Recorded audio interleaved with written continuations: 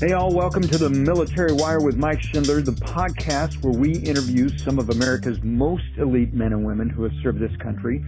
We share their stories of overcoming, their proven lessons in leadership, and their journey to finding mission and purpose. And we've got a great guest today for this show, Bob Ford. Before I go into his intro, though, I want to put a shout out to our segment sponsors, Honest Talk International and Circle for Parents. Both these organizations have a stellar vetted network of experts that are standing by to help our listeners navigate issues related to nutrition, fitness, parenting, relationships, intimacy. I encourage you to visit their sites, their websites at honestbirthtalk.com and circleforparents.com. And Circle for Parents is circle, the number 4, parents.com. So our guest, excited to have Bob Ford on, Vietnam veteran who flew over 1,000 missions during the war. He just finished his book called Black Cat 2-1, The True Story of Vietnam Helicopter Pilot and His Crew. Mr. Ford, welcome to the show. Oh, couldn't be honored anymore. Thank you so much. Anytime I can get to talk about the men I served with in Vietnam, I'm your guy. That's for sure. Well, I love it, and I love that you are on kind of this mission to change the narrative around the Vietnam veteran, and we'll talk about that. Okay. But before we do, I just want to let our guests know that I think it was last November, 2018, you were inducted into the Oklahoma Military Hall of Fame, and you were awarded, Major General Douglas O'Donnell Distinguished Public Service Award. Is that right? Yeah, in addition to being in the Military Hall of Fame, they once a year give one of the inductees a special service award that contributes to their community and state and veterans in general. And I received that. It was an incredible honor. And of those inductees, what makes it even more special to me and all my men is that 4 were inducted as killed in action. And so, and right? It was their heirs and their grandsons that were there to accept the honor. So, out of the 10, I feel very, very, very honored to do that. And I had several people, including the Army ROTC commander, in my corner to nominate me, which I didn't know until they told me, and very humbling. It really was. Well, sir, I'm sure, no question that you deserved it, and you continue this active service. I noticed in your bio where you have funded college educations and student expenses for needy families. You've placed computers in schools. You've donated bicycles for Christmas Santa drawings. I think you even donated a Huey helicopter. Is that right, to the Oklahoma History Center in Oklahoma City? I have, and most that you talk about are done anonymously. However, there's 2 helicopters. One at my hometown in Shawnee, Oklahoma, is at the Memorial Park, just right next to the old courthouse and flanked by the old Carnegie Library. So those listening can just imagine the scene and the location that would be. Now, the other one at the Oklahoma History Center is hanging in there, and I was very, very honored for these guys to want to put one in, and since it has been hung up, I suggested, and it took a half a year to get it done, but it is going to be a permanent display. Now, you talk about honorable, because the only other aircraft that's ever going to be in that History Center is a replica of Wiley Post's aircraft that he flew around the world, the Winnie Mae. And so having 2 aircraft, and one of which is the Huey helicopter, is really something. Now, and the reason that wasn't done anonymously, because on the front of each one of those helicopters, one in Shawnee and then one there at the History Center, has a big full moon and a black cat silhouette on the nose, which is exactly like the one that I flew. And anybody that sees that will know, Ford, you must have had a hand in this. And I said, you bet I did. Well, that's great. And that's where the call sign comes from, the book, by the way. I'd like to tell you just quickly, Black Cat 2-1, anybody that makes aircraft commander, and it usually takes about 6 months to do it, and some never do. And when you make that aircraft commander, you receive your orders and you get a call sign. And anytime you're in the aircraft in that left seat, that aircraft becomes your call sign. And our nickname was the Black Cats, which that's what it is. That's the Black Cat part of it. And I was in the second platoon, and there's the 2, and 1 was available, and I thought it sounded the best.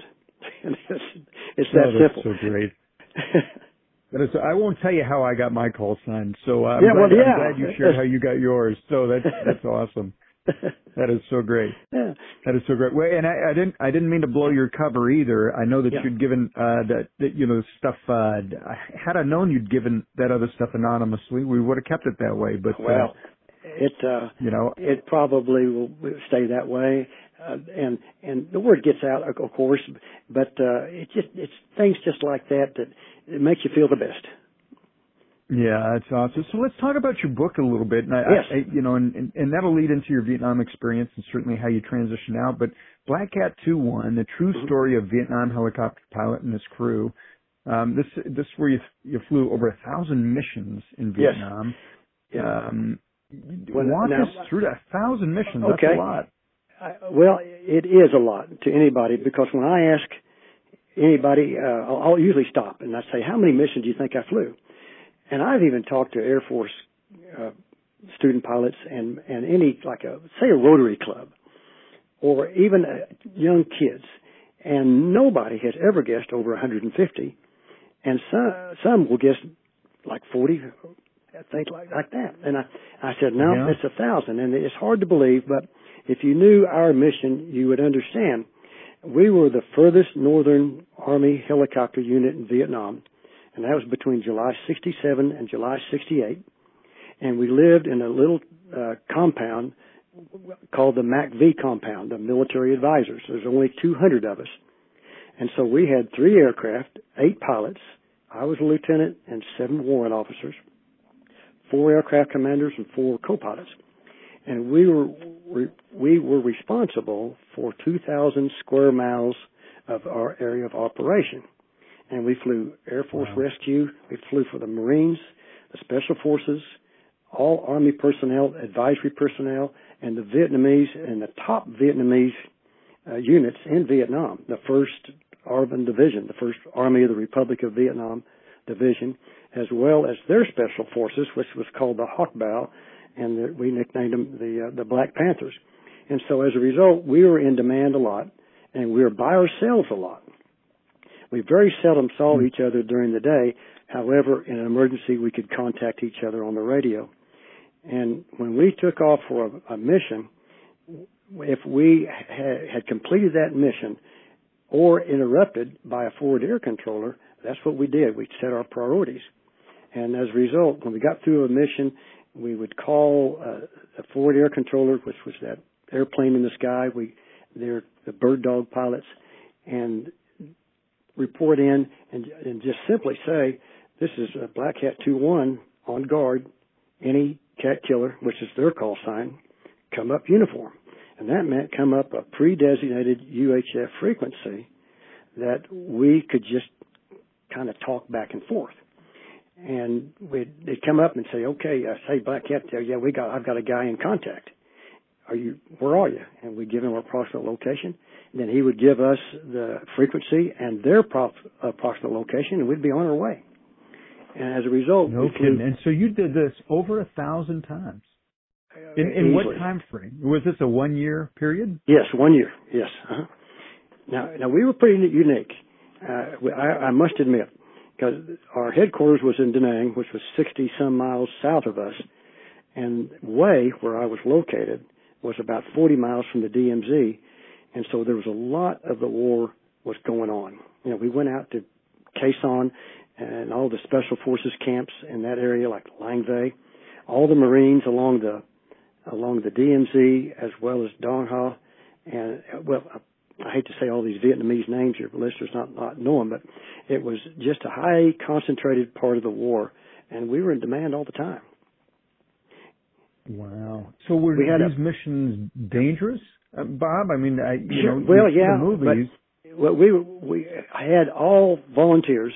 Anybody that came up to my unit had to volunteer to come, And all the door gunners were second tour door gunners that, infantrymen, I should say, that volunteered to be a door gunner because they enjoyed the contact with the enemy and they knew they'd get it every day, every hour.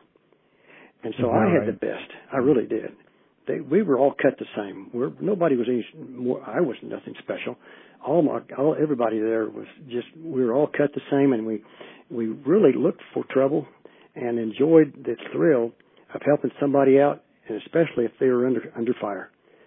I never felt like we were overmatched, except very few times did I feel like we were overmatched because our door gunners were so good. Is that right? Oh, so yeah, what did that experience teach you? I mean, it seems like it was like the op tempo. I mean, that's a pretty fast op tempo. 1,000 missions in a year. It is. You're always going. You're not seeing some of your other teammates, obviously, because you're always on the move. What did you learn through that experience?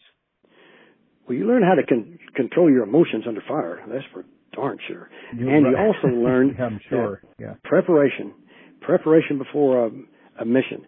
And preparation comes through two very distinct words. And I would like to just stop a second because I was asked one time, point blank, what one word defines a successful combat helicopter pilot? And I took a breath. I knew what I was going to say, and I stopped and said, I want to hear what you say. And I was talking to a big group, and they had all these different superlatives of what it took, everything from brave to determined, things like that. And I said, okay, I tell you what it is. It's number one is discipline, and number two is communication. And so what that taught me in combat, that I also coming back to be successful in the civilian life, which I feel like I have been, and it was the discipline to get everybody prepared, the discipline to be able to handle any emergency and stay calm and handle that machine, knowing that your men, through proper communication, will handle their job for you. And those two door gunners did. And it wasn't just right in the mission. The crew chief handled his part of his mission way before we even took off, and that is making sure that helicopter was in top-rate shape. And I never had problems with the performance of the aircraft, and I never had a machine gun foul during any mission. So that took discipline on their part. And they knew they'd get it from me, and I knew I'd get it from them. And that produced a successful mission time and time again. That's interesting, that whole discipline and communication. I think that is something that can carry throughout anybody's life, really. I mean, having the discipline to do the things that you need to do to be prepared, as you say. But communication is so important. I mean, to have, comms that are open and just, being able to communicate frequently. Did you find that you and your team performed better than others, or the things that you guys did in field, was it pretty consistent that those that were in the same position as you followed the same principles? Well, we probably had a little more, simply because there was more demanded of us. Now, all the helicopter pilots over there were good. There's no question about that. And if you made aircraft commander, you earned it. It never was given to you. It was according to ability, not rank. And yes, I feel like we were elite. I really do. Because of our time of the war, for sure, because we not only had a lot going on before Tet, but good gosh, when Tet hit, it really was a demanding deal. Not only the enemy condition, but the weather. Flying in weather between 5 and 10 feet off the ground, going 90 knots and less than a quarter of a mile visibility, it required a lot. It really did. You had to really have all your skills working full time. And I felt like we did it. I know we did it. Well, you did do it. I mean, you came back and you transitioned successfully, and you've gone on to do some great things and impact in your community. And we've all seen the stories. We've heard the stories. Vietnam veterans coming back and not really being accepted by their communities, by society. America at that time, as clearly know, could not disassociate the soldier from the war. And a number of stories that come out of that But you seem to have tackled that. You transitioned what appears to be successfully, and have proven what the stats show, that many of our Vietnam veterans go on to run very successful companies. They make tremendous impact in community. But what was it that separated you from those that maybe didn't have such a great successful transition? Was there one thing you did that kind of determined my transition's going to be better? Good point. A very good point. A wonderful question. Because before I landed, before I landed on continental U.S., came home from Vietnam, getting ready to land at Fort Lewis, Washington, and it probably the last 4 or 5 hours on the flight, I started thinking, well, maybe I am going to make it. And before I landed, I had formulated in my mind that I was not going to let anything bother me other than proceed with my life like I should. And that included war protesters or those that hightailed it to Canada or anybody in that realm. I told myself I will not even give them an audience in my mind, much less reply to that type of people. And so I said, I'm going to land here. I'm going to be my last year in the Army. I'm going to make a success as being an instructor pilot at Fort Walters, Texas.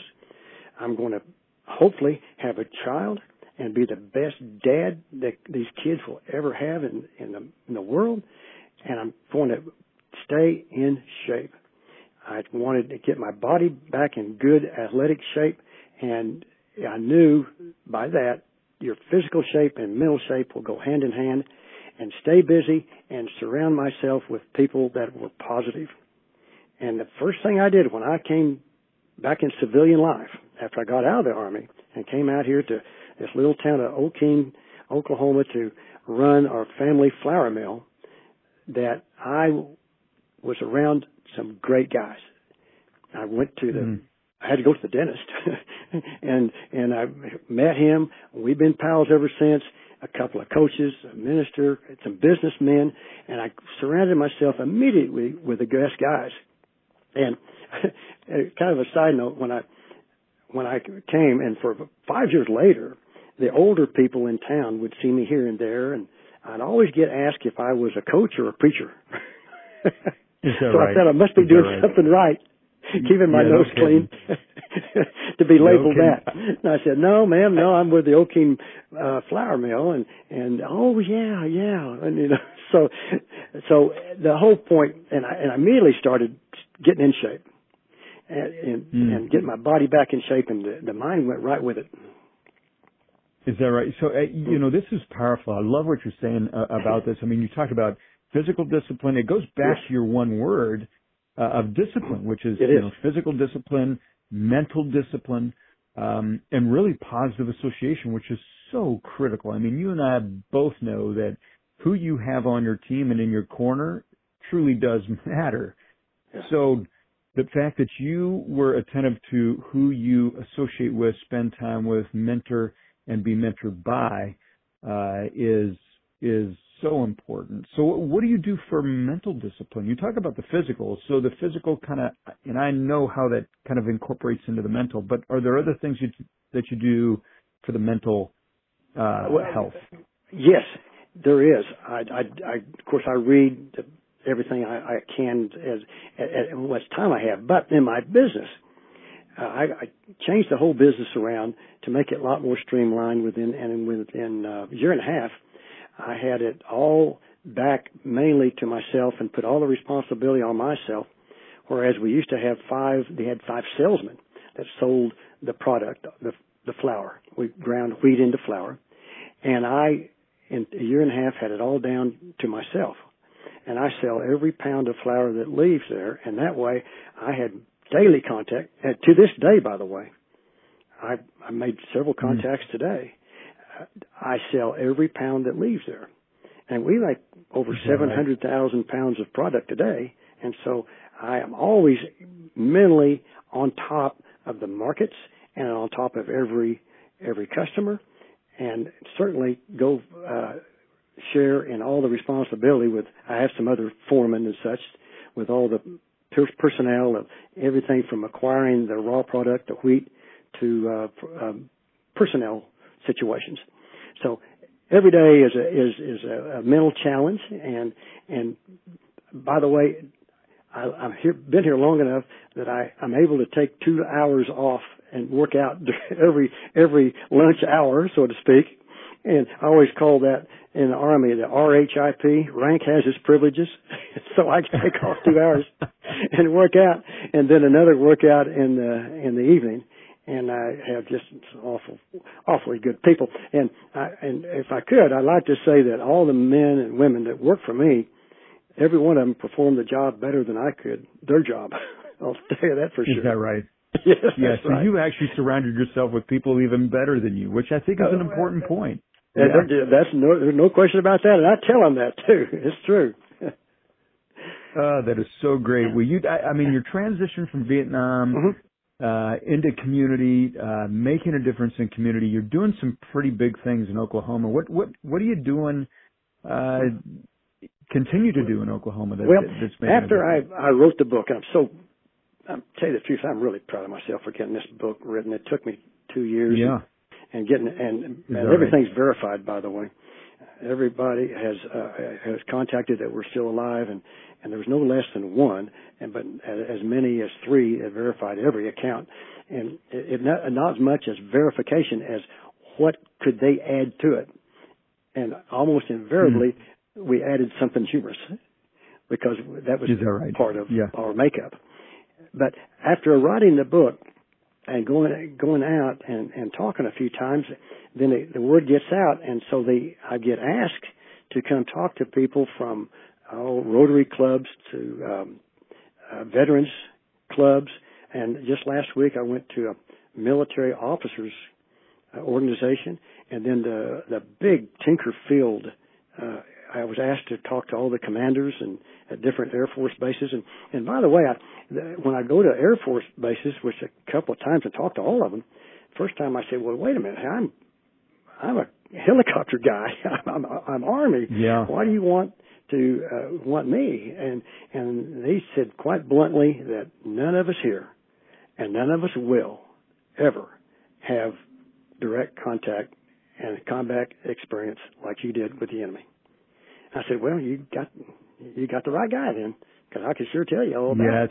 Yeah, it's a totally different war today. But I give them a positive spin on everything. Yeah. When I wrote the book, I had several copies made at Kinko's, and you can imagine what that looked like. And I sent it out to over 20 people. It wasn't even. It just looked like a college. A manuscript, sure. That's it. A manuscript. That's all it was. Just a manuscript, loosely bound. And I sent it out to over 20 diversified people, from World War II guys all the way down to a 16-year-old kid on purpose. I had a 16-year-old read it, school teachers, and they all said the same thing. They said, I didn't know about what you guys did. I never heard anything positive about Vietnam.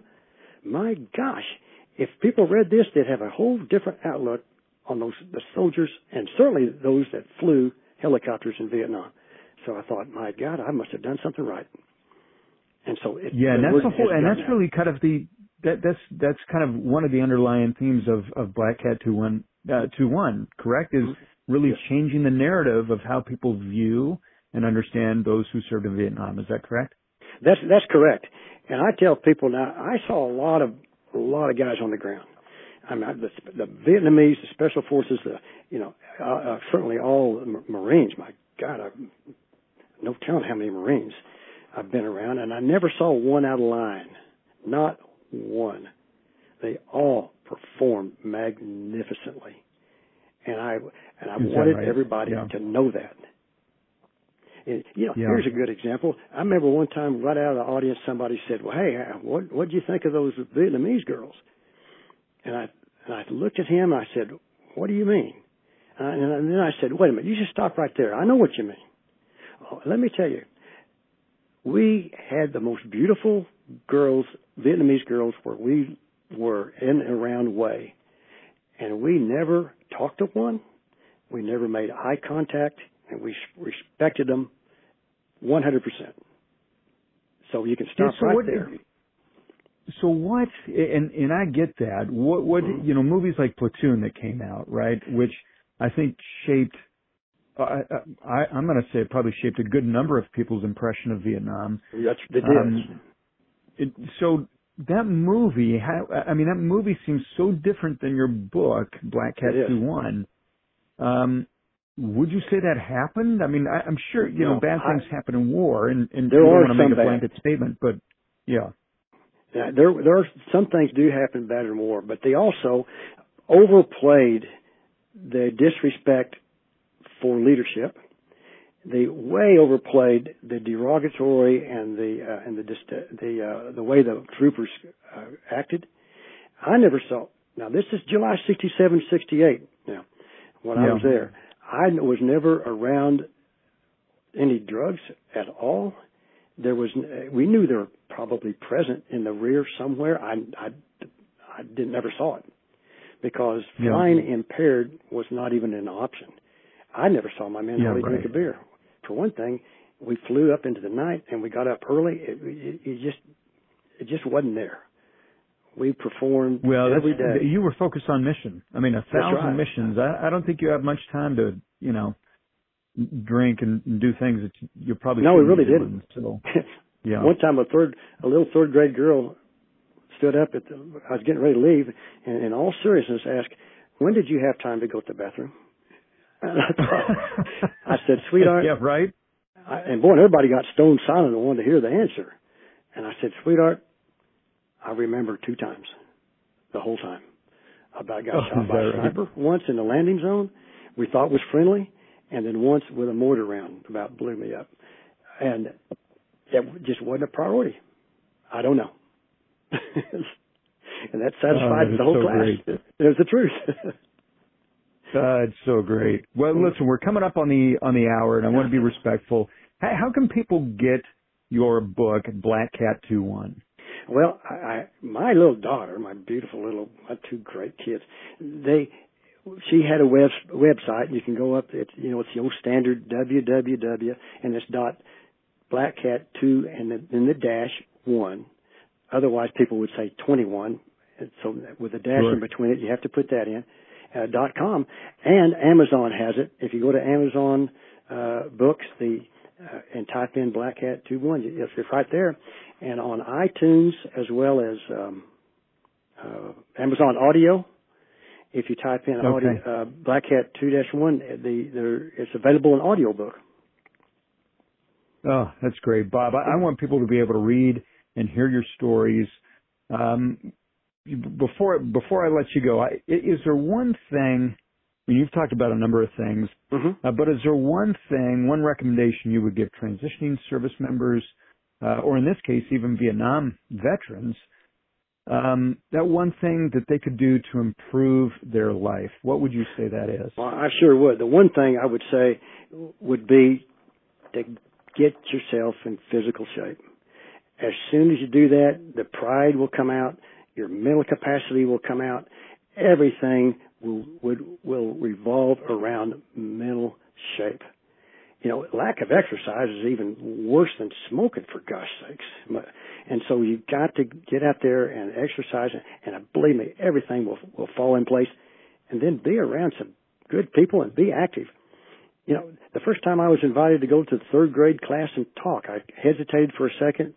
And I said, I'm going to do this. It was the most wonderful experience in the world. Go to the school, get prepared. I'd like to talk to the class about Vietnam for 30 minutes. You will not believe the reward you'll get, a lot more than the kids, and they're going to get a lot. Oh, that's great. Well, Bob Ford, I want to thank you for your time. You've been an amazing guest, and congratulations on getting your book done, and I appreciate your time. Glad to do it. Thank you, sir. You betcha.